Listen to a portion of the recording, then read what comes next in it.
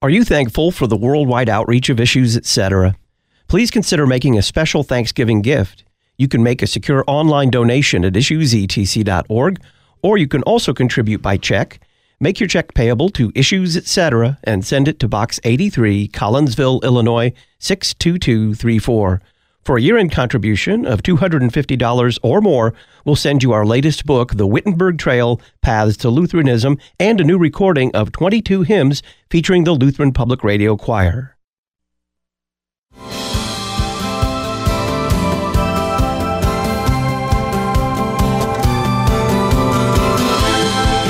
Jesus made enemies, there's no doubt about it. That, at least humanly speaking, is how he ended up on the cross. Of course, he had a different purpose for that crucifixion than his enemies did. They wanted to kill him, destroy him, and end his ministry for good. He had other plans, like paying for the sins of the world and rising again from the dead and securing salvation for a world of sinners. But those enemies, well, we need to continue to look at them and understand why they were so opposed to Jesus and all that he said and did. Welcome back to Issues, Etc. It's part 2 of our series on the opponents of Jesus. Today, the Sadducees. Dr. Curtis Giese joins us. He's professor of religion at Concordia University, Texas, New Testament editor of the Concordia Commentary series, and author of the Concordia Commentary on James. Dr. Giese, welcome back. Thank you. It's an honor to be with you again. We started this series last time talking about the Pharisees as some of the opponents of Jesus. How would you compare and contrast the Pharisees with the Sadducees? Just regarding similarities, they are both Jewish groups at the same time, in the same place. They are both zealous about Old Testament law. After that, the differences more so come to the fore. The Sadducees do not accept the entire Old Testament as authoritative.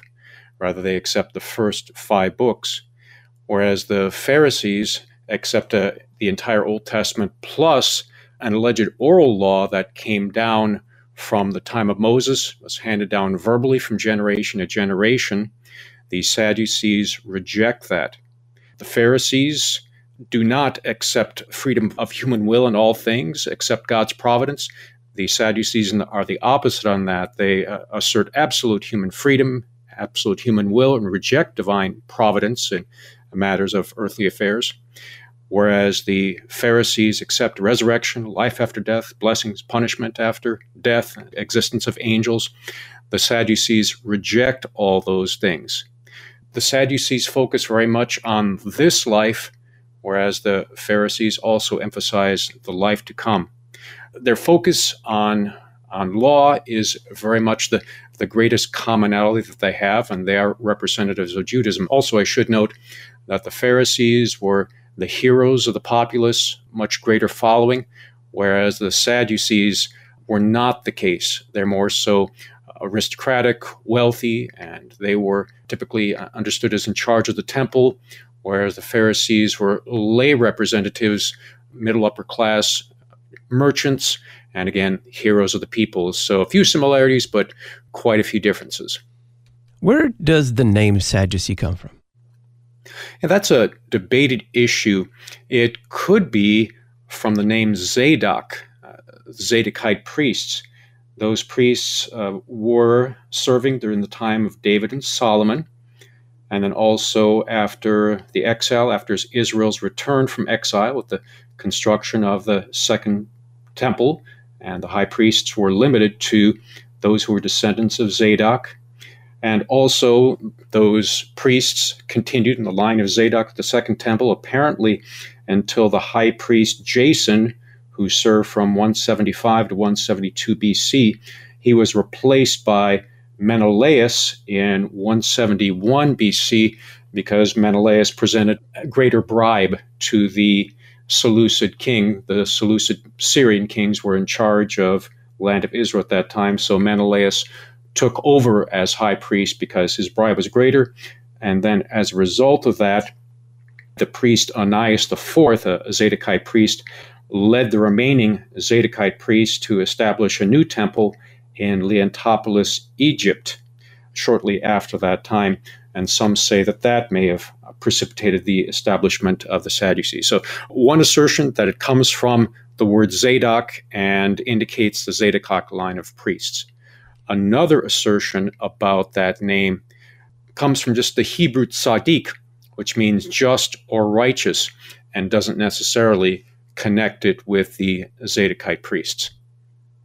So we did a little bit of this. We were talking about the Pharisees and their origins, but we need to talk about this so-called Second Temple period or the intertestamental period where the Sadducees came from. Give us a little history lesson. Yeah, that's important to look at the common time period, common context in which these groups arose to understand what sort of baggage, what sort of agenda they come with to the context of Jesus. Well, at the end of the Old Testament, we have the Persian Empire as the superpower at the time, and with that, the Old Testament ends. Shortly after that, we learn from other sources that Alexander the Great rose in Macedonia, and he conquered much of the then known world. He did not live very long, died as a young man, and his very ambitious generals vied against each other for land and for power. One of those generals was named Ptolemy. He took over the land of Egypt, both he and his successors, and he also conquered the land of Israel. And he ruled the Jews for about a century with great benevolence. And here I have to define again Judaism as a movement in the Second Temple period that veered away from the teaching, the faith of the Old Testament, and became a very legalistic movement that often found itself against Jesus, whereas the teaching of the Old Testament, those of the faith of the Old Testament, look forward to the coming Savior, Jesus, whereas many of those in Judaism found themselves opposed to Jesus. So then, we have also, in addition to Ptolemy, the Seleucid kings as well. Seleucus was one general of Alexander, and he took over the land of Syria. And after 100 years of Ptolemaic rule of Israel, then the Seleucids took over as well. And they were not as benevolent at all. Actually, one of the Seleucid kings, namely Antiochus IV, saw Judaism as a threat and forbade the practice of Judaism and desecrated the temple. This, of course, caused anger of many in Judaism, and one particular family, known as the Maccabees, led a revolt against the Seleucid rule. This was a father, Mattathias, and also his son, especially Judas Maccabeus, and other sons as well. And this is recorded in the book of First Maccabees, an apocryphal book.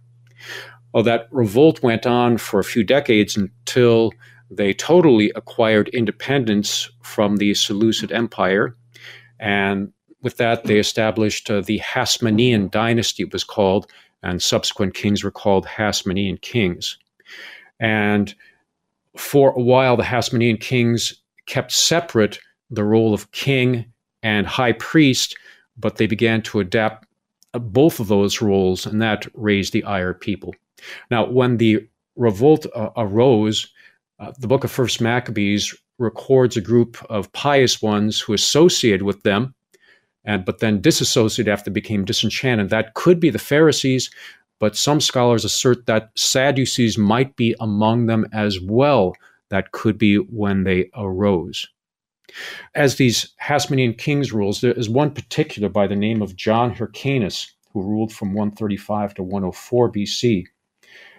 There's a recorded event in Josephus, and I'll talk about Josephus in just a little bit, but we learn that John Hyrcanus invited a group of Pharisees, especially some Sadducees, to a dinner and just asked them, what's the view of the kingdom and how things are going? And one Pharisee by the name of Eleazar said that John Hyrcanus should drop his role as high priest and just be a secular leader. Well, that made him angry, made John Hyrcanus angry. And a friend, Jonathan, who was there, he was a Sadducee, said that the Pharisees are just bad news. You should get closer to the Sadducees. So this was a major shift in the Hasmonean Empire to move from favoring the Pharisees to the Sadducees. And that continued for decades thereafter, especially the case with a subsequent ruler by the name of Alexander Jannaeus. he oppressed the Pharisees, favored the Sadducees. But on his deathbed, he said to his wife, who became queen, Alexandra, that she should once again give greater favor to the Pharisees. So there's this back and forth favor between Pharisees and Sadducees. Well, then finally, the sons of Alexander, two sons, were vying for power, for succession, and they couldn't decide who would be the next king. So they invited Rome to come in and be an arbiter in that. And when Rome comes in, Rome takes over. And there was Roman occupation, but they preferred to use a local ruler. They didn't want to use one of the Hasmonean kings and high priests, but rather they chose Antipater, who was the father of Herod the Great. Antipater didn't last very long. He was murdered after a short time. But then after some struggles, then Herod the Great comes in, fairly long time ruler toward the beginning of Jesus' life. He dies shortly after Jesus is born, as we know, and then come the sons of Herod the Great. And that's where we come onto the scene of New Testament times, with the Pharisees and Sadducees having become established. They represent some common but opposite sides of Judaism, again with Pharisees being the more favored by the populace, but the Sadducees, or likely those in charge of the priesthood and the temple, they were favored by some rich elite and not by the populace in general. What were the Sadducees, what was their relationship with Rome like? The Sadducees were more so welcoming of Rome, more so than the Pharisees. They were known to be more secular, although they didn't want total Hellenization of the culture. They did not mind the status quo, and they did not want to upset their Roman occupiers, but were willing to cooperate. The Pharisees, a bit less so. They're more so purists. They did not want to be the zealots, become violent, but they were less welcoming of the Roman occupation compared to the Sadducees. Dr. Curtis Casey is our guest. It's part 2 of our series on the opponents of Jesus. We're talking about the Sadducees, and next we'll discuss their role in New Testament society.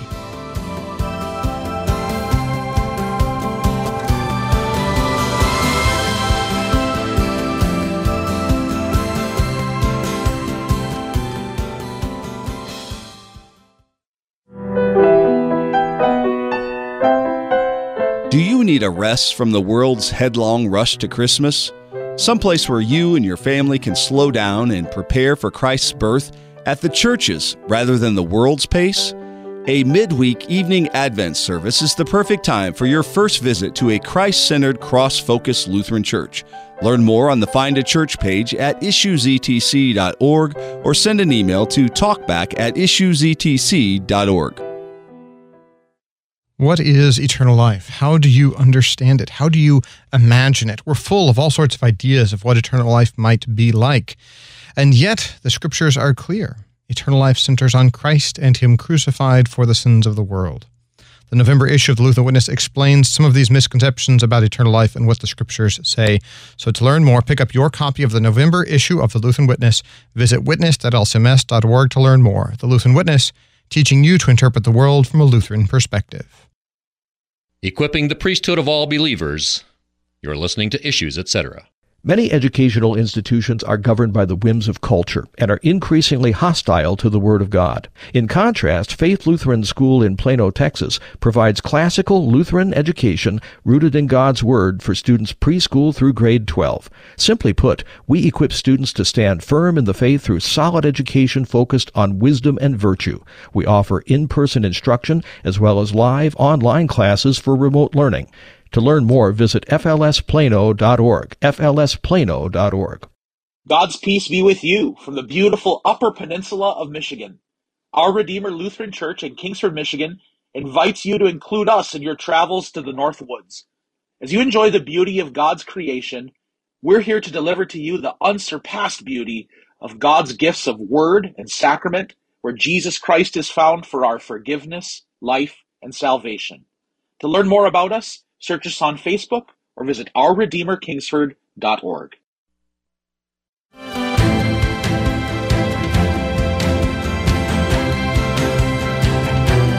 Congratulations to the Lutheran Church Missouri Synod's newest active duty Navy chaplain, Lieutenant Eric Gledhill. He graduated today from Navy Chaplain School in Newport, Rhode Island. Lieutenant Gledhill and his wife are off to their first duty station with the Marines at 29 Palms, California. LCMS Ministry to the Armed Forces supports all LCMS chaplains who serve on active duty in the reserves, the National Guard, Civil Air Patrol, and the Coast Guard Auxiliary. Find out about their service at lcms.org/armed forces. LCMS Ministry to the Armed Forces, lcms.org/armed forces. We're talking about the opponents of Jesus today, the Sadducees, with Dr. Curtis Giese. Dr. Giese, how would you describe the Sadducees' role in New Testament society? They were likely aristocracy, most likely the priest in charge of the temple, not popular like the Pharisees. Now, there's also some scholarly debate, and we look at some texts in Acts. Some assert that the Sadducees are essentially the priest, but some scholars note, well, maybe not every Sadducee is a priest, and not every priest is a Sadducee. But it appears to be the trend, indeed, that the priests were Sadducees. So they had very prominent positions, and the temple is so central to the Israelite Jewish faith. So being in charge of that made them indeed quite the center of religious life, but again, not so highly esteemed as the Pharisees. And they opposed the Pharisees at many points. But interestingly, we see, especially in the Gospels, that the Pharisees and the Sadducees joined together in opposition to Jesus. And when you read some texts, it seems like the Pharisees and Sadducees might be on the same page because they are mentioned together in their opposition to Jesus. So when we see the priestly opposition to Jesus, we're likely seeing that large degree overlapping with the Sadducee opposition to Jesus. That is likely the case, indeed, that the priests are Sadducees. So let's talk a little bit in a little more detail. You kind of highlighted it at the beginning, but let's go into a little more detail about their theological position. Where would you begin? Well, first of all, what they accept as authoritative text, authoritative teaching. The Sadducees accept the first 5 books of the Bible, the Torah of Moses, as authoritative, but not the rest of the Old Testament. In contrast, the Pharisees are known to accept the entire Old Testament. In addition, the Pharisees accepted, as mentioned, that oral law, which allegedly was handed down from Moses and passed on from generation to generation, and then purportedly much of that recorded in the later Mishnah and Talmud, although there's debate about the correspondence between the Pharisees and the rabbis, as mentioned last week. Now, some scholars are asserting that the Sadducees did accept some semblance of an oral law, but one that is of their own and not quite as extensive, because in the Mishnah and Talmud, there's some recording of early Talmudic rabbis who do speak specifically about Sadducee teaching on topics similar to the Pharisees, but just from a different point of view. So that might have been a situation with them. They assert absolute human freedom, absolute human will, not a bound human will. Unlike the Pharisees, they reject divine providence, intervention in this world. Apparently, a part of that is they did not want to associate God with the corruption, the evil of this world, to assert him as a source of evil. They denied the resurrection of the body. That's a big one, huge difference with the Pharisees. And of course, a big difference with the Old Testament, and of course, the teaching the New Testament, the hope of all Christians, and Christ's resurrection and our bodily resurrection as well. Overall, they reject life after death, any blessings or punishments after death.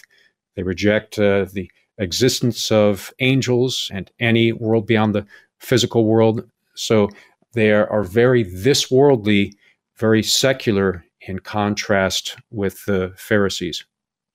Could we say that they're at least a rough parallel to what would be Reformed Judaism today?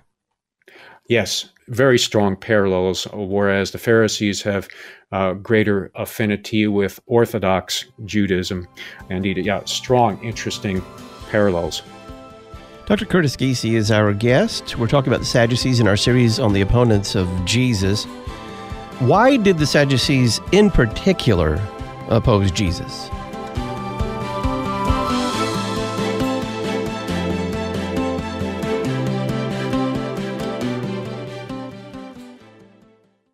Real Reformation Radio. You're listening to Issues, Etc. Thanks to our beloved on-demand listeners, Issues Etc. consistently ranks among the top podcasts in religion and spirituality. You can help us climb the charts by subscribing, rating, and reviewing Issues Etc. Type Issues Etc. in your podcast provider, hit the subscription button, and leave us a 5-star review. This will make it easier for podcast listeners to find Issues Etc. Help us cast Christ's net on the internet. Subscribe, rate, and review Issues Etc. today.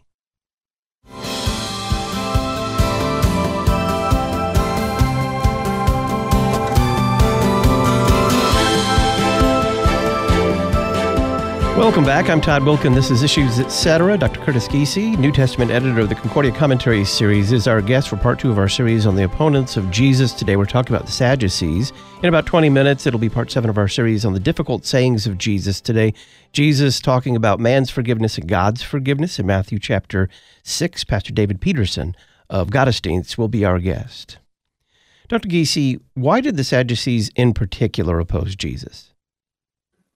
It seems that they saw Jesus as a threat to their status quo, to their position that they had with Rome, but also the Sadducees rejected Jesus and his teachings, the Pharisees also, so that common opponent of Jesus on various things, they're willing to join together.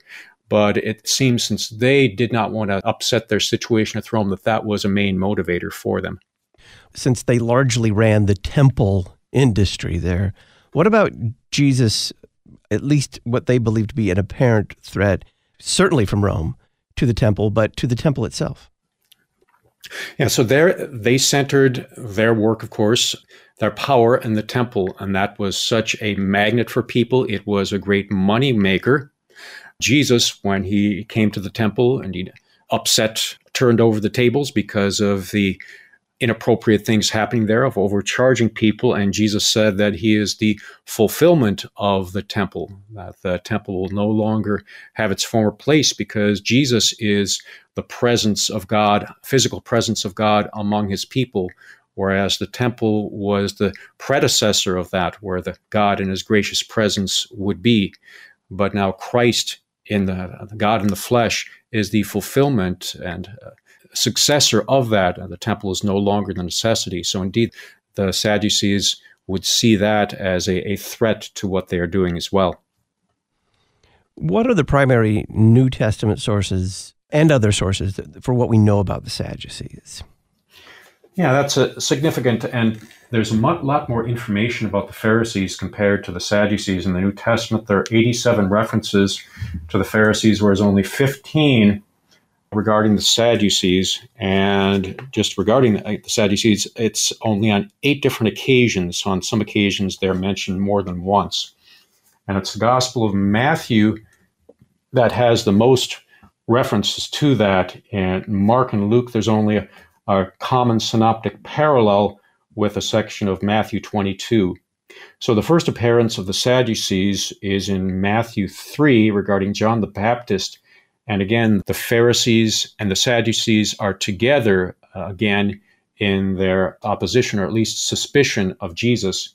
In Matthew 3, when it speaks about John the Baptist, Matthew reads, "But when he, John the Baptist, saw many of the Pharisees and Sadducees coming to his baptism, he said to them, 'You brood of vipers, who warned you to flee from the wrath to come?'" I was going to pause. So apparently John was suspicious about their intentions being there. So it continues, John the Baptist says, "Bear fruit in keeping with repentance, and do not presume to say to yourselves, 'We have Abraham as our father.' For I tell you, God is able from these stones to raise up children for Abraham. Even now the axe is laid to the root of the trees. Every tree, therefore, that does not bear good fruit is cut down and thrown into the fire." Apparently, they were viewing their heritage as something that made them entitled before God.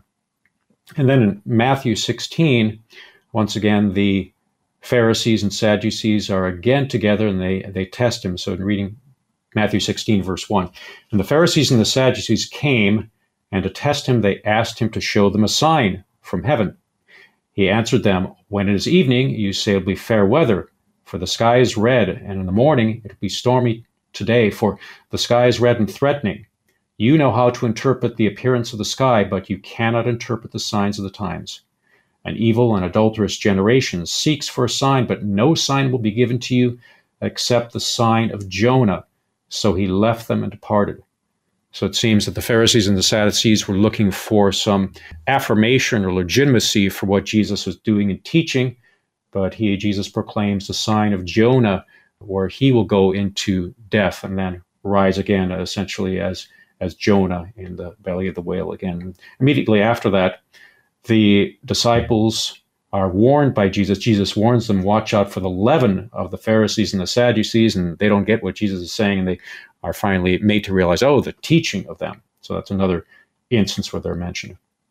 And then comes the great account in Matthew 22, with parallels in Mark 12 and Luke 20, where the question of the resurrection arises. And here, the Sadducees are mentioned by themselves. It says in Matthew 22, beginning with verse 23, the same day the Sadducees came to him who say there is no resurrection, and they asked him a question, saying, Teacher, Moses said if a man dies having no children, his brother must marry the widow and raise up offspring for his brother. Now, there were 7 brothers among us. The first married and died, and having no offspring, left his wife to his brother. So too, the second and third, down to the 7th. After all, the woman died, and the resurrection, therefore, of the 7, whose wife shall he be? For they all had her. Now, just to pause here, the Sadducees are putting up a seemingly impossible scenario for Jesus, at least in their mind. They are thinking that because there's no resurrection, because it'd be inappropriate for someone to be married to multiple people, so this is something to disprove the resurrection. But Jesus just totally blows them out of the water, so to speak, with the following statement. Jesus says, but Jesus answered them, you are wrong, because you know neither the Scriptures nor the power of God. For in the resurrection they neither marry nor are given in marriage, but are like the angels in heaven. So Jesus totally says they're out of bounds, that they don't know how to interpret the scripture. They don't know hermeneutics. They don't know the Bible at all, and they do not know God at all. So he calls their argument, their thought, totally afield. And then Jesus goes on, as for the resurrection of the dead, have you not read what was said to you by God? I am the God of Abraham, the God of Isaac, the God of Jacob. He is not the God of the dead, but the God of the living. And when the crowd heard it, they were astonished at his teaching. And so Jesus here indicates that the resurrection is indeed true, and he is God of the living, and the Sadducees totally misread Scripture from the very outset. Their hermeneutics are fundamentally absolutely wrong. And then the text continues, the Pharisees heard that Jesus silenced them, and now they try to test him. And that's all that's in the Gospels. But then in Acts, we have several occurrences with the Sadducees. And here arises some of the debate about what the makeup of the Sadducees is. In Acts 4, it reads, and I continue to use the ESV translation here, and they were speaking to the people, the priests and the captain of the temple, and the Sadducees came upon them.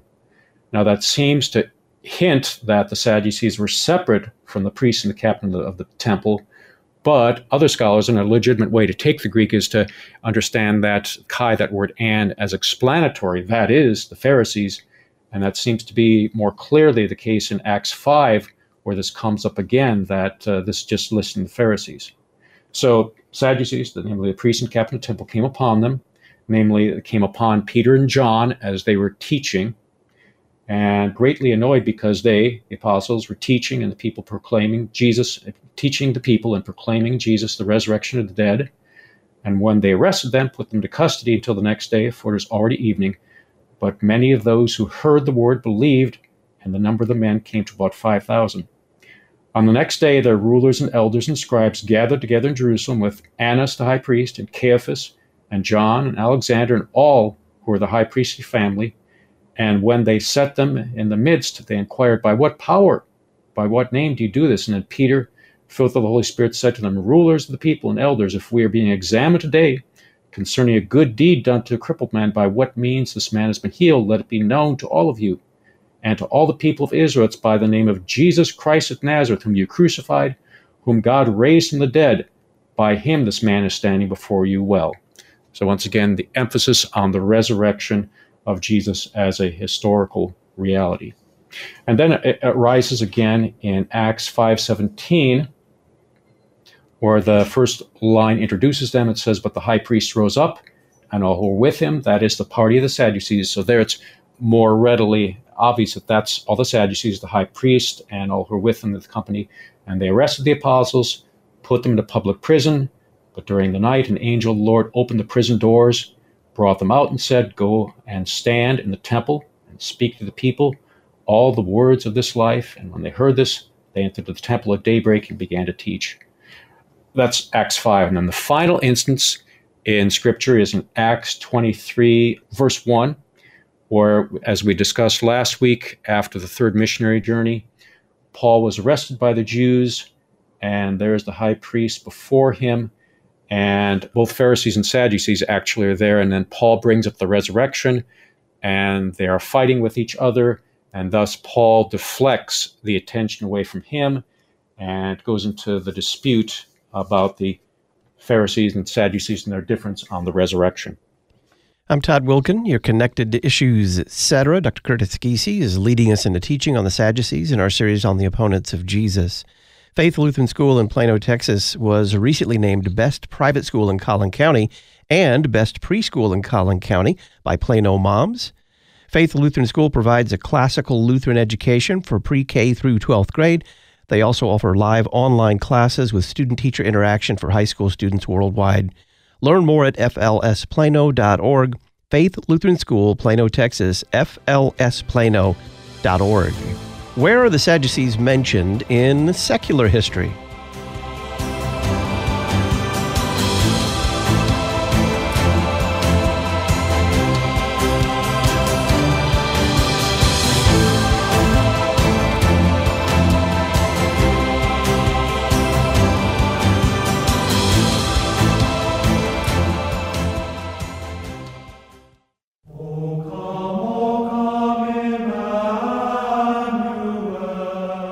Listen to the best of the church's music for the Advent season at LutheranPublicRadio.org. Sacred music for the Advent season, LutheranPublicRadio.org. Have you thought about eternal life? When does it begin? What is eternal life? Well, your eternal life does not begin when your body, earthly body, fails and is laid into the grave. It begins, in fact, in the waters of holy baptism, where you were tied to the death of Christ and in him you were raised.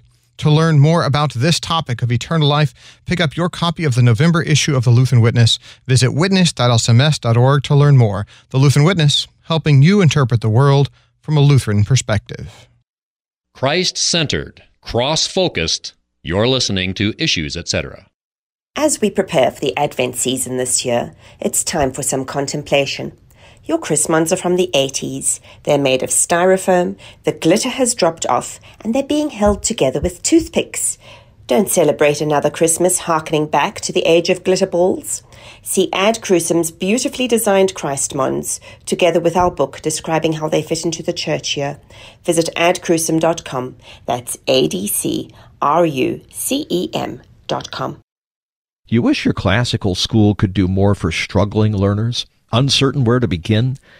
The Memoria Press Schools Division includes Cheryl Swope, author of Simply Classical, a beautiful education for any child. The Schools Division will happily assist your school. Memoria Press offers an entire line of special needs resources for teaching math, reading, spelling, and more. Contact schools at memoriapress.com or order directly from simplyclassical.com with coupon code LPR23.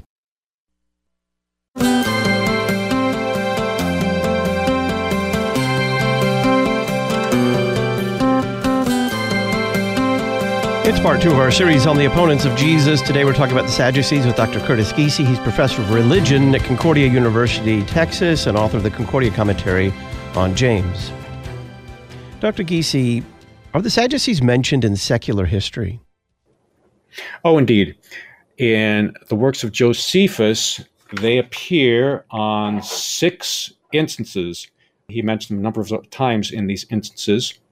So Josephus, an incredibly important Jewish historian, a near contemporary of Paul.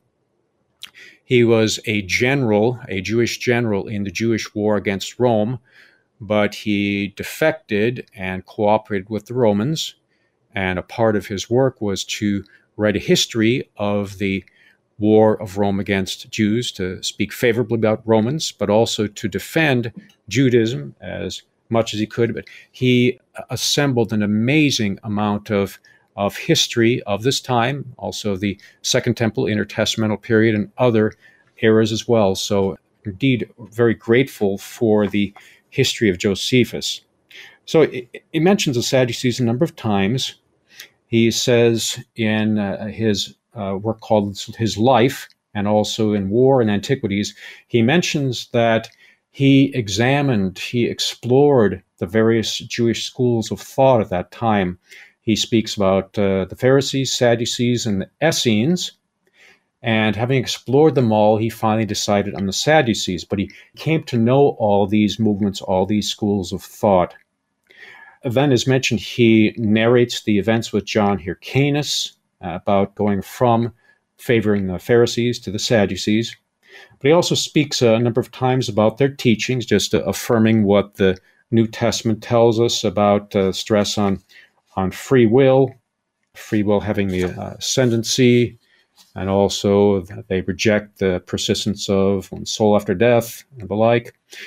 But he also tells that the Sadducees were known as very rude and boorish, even among themselves, and very harsh as well in their judgments. And also, Josephus indicates that the Pharisees attracted the populace, very popular among the masses.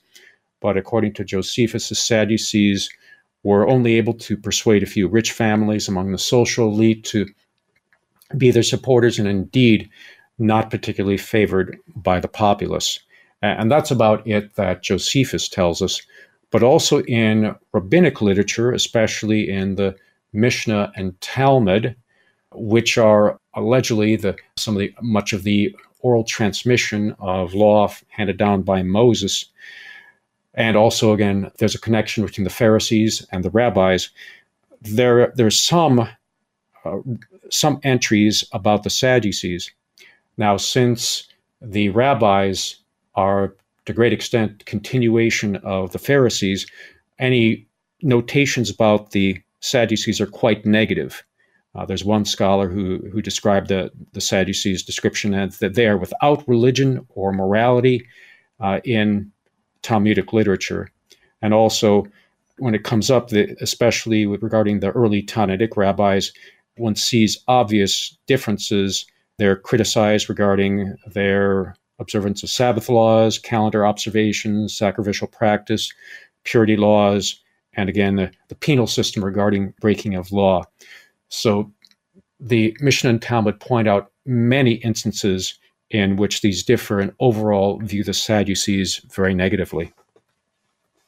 So how would you highlight the main theological problems that both Christ and his church have with the theology of the Sadducees?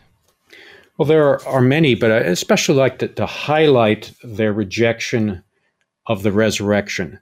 That is so pivotal, so central to our hope in Christ, and so central to the historical facts of who Christ is and what he did for us. And it's very sad as well that they offered no hope. They had no hope. Their only hope was in this life.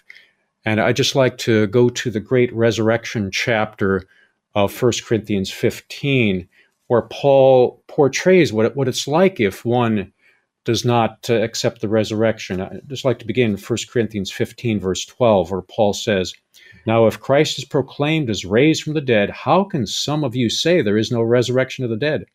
But if there is no resurrection of the dead, then not even Christ has been raised. And if Christ has not been raised, then our preaching is in vain and your faith is in vain. We are even found to be misrepresenting God, because we testified about God that he raised Christ, whom he did not raise, if it is true that the dead are not raised. For if the dead are not raised, not even Christ has been raised.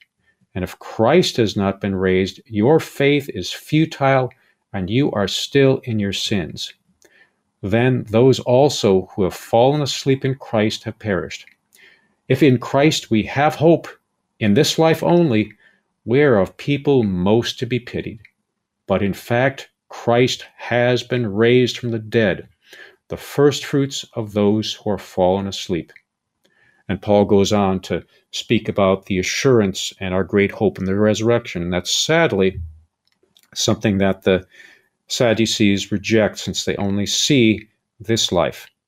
And also, I'd just like to read the Augsburg Confession, Article 17, that speaks about Christ and his second coming, the resurrection. Or Augsburg Confession says, "It is also taught among us that our Lord Jesus will return on the last day for judgment, and will raise up all the dead to give eternal life and everlasting joy to believers and the elect, but to condemn ungodly men and the devil to hell and eternal punishment." Again, those things strongly rejected by the Sadducees. And again, they have no hope, as we do, in the resurrection. And also, their view of the human will is very optimistic and very much against Scripture. I had the honor, as mentioned, as writing the commentary in the book of James, and James has a section on that, James 1, 14, 15, where it speaks about the corruption of the human will, human desire. James says, "Rather, each person is tempted by his own desires, being dragged away and enticed. Then desire, having conceived, gives birth to sin, and sin, having become fully developed, gives birth to death." And thus James characterizes humanity as indeed lost. The human will is not virtuous. We are in need of a Savior. So also, Augsburg Confession, Article 18, speaks about that and indicates what Lutherans state. Nothing new. It's in agreement with Scripture. And also, there's a quote here from the early Church Father Augustine. Article 17 reads, "It is also taught among us that man possesses some measure of freedom of the will, which enables him to live an outwardly honorable life and to make choices among the things that reason comprehends." Just a pause. So there the confessions are speaking about civil righteousness. That is, we can attain a certain level of good by the acts we do in society. But then it goes on to speak about our righteousness before God cannot be attained by human will or actions. Article 18 says, "But without the grace, help, and activity of the Holy Spirit, man is not capable of making himself acceptable to God, of fearing God, of believing in God with his whole heart, or of expelling inborn evil lusts from his heart. This is accomplished by the Holy Spirit, who is given through the Word of God. For Paul says in 1 Corinthians 2:14, quote, "Natural man does not receive the gifts of the Spirit of God." In order that it may be evident that this teaching is no novelty, the clear words of Augustine on free will are here quoted from the third book of his Hypognosticon. Augustine says, "We concede that all men have a free will, for all have a natural innate understanding and reason. However, this does not enable them to act in matters pertaining to God, such as loving God with their whole heart or fearing him. For it is only in the outward acts of this life that they have freedom to choose good or evil. By good, I mean that they are capable by nature, whether or not to labor in the fields, whether or not to eat or drink or visit a friend, whether to dress or undress, whether to build a house, take a wife, engage in a trade, or do whatever else may be good and profitable. None of these is or exists without God, but all things are from him and through him. On the other hand, by his own choice, man can also undertake evil, as when he wills to kneel before an idol, commit murder, and so on." So the confessions here, including Augustine, states very much that the human will is limited and bound, as Luther very much proclaimed. So in some major ways, the Sadducees divert from the truth of sacred Scripture. Of course, the Lutheran confessions and leave no hope and give too much optimism in what humanity can attain. It is a law-oriented religion that leaves anyone far short of the benefit that is offered in Christ. Well, it's largely an argument from silence. We do know of several Pharisees who became disciples of Jesus even secretly. Does Scripture point us to any Sadducees that did so? I'm not aware of any Sadducees that became followers. No. Dr. Curtis Giese is professor of religion at Concordia University, Texas. He's New Testament editor of the Concordia Commentary series and author of the Concordia Commentary on James. Learn more about the Concordia Commentary on James and the Concordia Commentary series on the Talk on Demand archives page at issuesetc.org or by calling Concordia Publishing House 1-800-325-3040. Next week, we'll continue our series on the opponents of Jesus, talking with Dr. Curtis Giese about the Herodians. Dr. Giese, thank you very much. You're welcome. It's an honor to be with you. Pastor David Peterson of Gottesdienst, the Journal of Lutheran Liturgy, will be with us next for part 7 of our series on the difficult sayings of Jesus. We'll be in Matthew 6, where Jesus sounds like he's making it contingent that God will forgive us only if we forgive others, that somehow our forgiveness merits God's forgiveness. 10 questions to ask every time you read the Bible is the Issues Etc. Book of the Month for November. This new resource will help you navigate God's Word with clarity and confidence. 10 Questions to Ask Every Time You Read the Bible is published by Concordia Publishing House. Their phone number, 1-800-325-3040, or browse before you buy at issuesetc.org. The Issues Etc. Book of the Month, 10 Questions to Ask Every Time You Read the Bible. Does this sound like your church budget process at the end of the year? You get last year's budget and go through with a committee line by line, maybe what we should spend next year. Maybe you have a prayer. But where's the Word of God in this process? When do the people hear what the small catechism says about giving and why we do it? Contact us at LCMS Stewardship so that we can help you fix this process, put the Word of God first, and put your congregation on a good footing. lcms.org/stewardship. Join Lutherans for Life in Washington, D.C., Thursday, January 19th through Saturday, January 21st, 2023. Go to lutheransforlife.org to learn more about LFL's Conference for Adults, LFL at the March, and the Y for Life Youth Conference in Washington, D.C. The registration deadline is December 15th. Lutherans for Life, equipping Lutherans and their neighbors to be gospel-motivated voices for life. lutheransforlife.org. Holy Cross Lutheran Church, Moline, Illinois, invites you to join us in receiving the Lord's gifts in word and sacrament. Sunday services are at 8:15 and 10:45 a.m., with Bible class and Sunday school at 9:30 a.m. We are located in the Quad Cities at 4107 21st Avenue, Moline, Illinois. Welcome in the name of our Lord. Sanctifying your commute with the Word of God. You're listening to Issues Etc. Our school is committed to authentic Lutheranism, the entire Book of Concord, and indeed to authentic Lutheranism as it has continued to be confessed and practiced through the centuries, right up into our own time. Dr. Cameron McKenzie, chairman of the Department of Historical Theology at Concordia Theological Seminary in Fort Wayne, Indiana. We're committed then to biblical, confessional Christianity and Lutheranism and applying it to the world of today in as effective a way as we can. You can find out more about studying for the pastoral ministry at Concordia Theological Seminary, Fort Wayne, Indiana, at ctsfw.edu, ctsfw.edu, or call 1-800-481-2155. Concordia Theological Seminary, Fort Wayne, Indiana.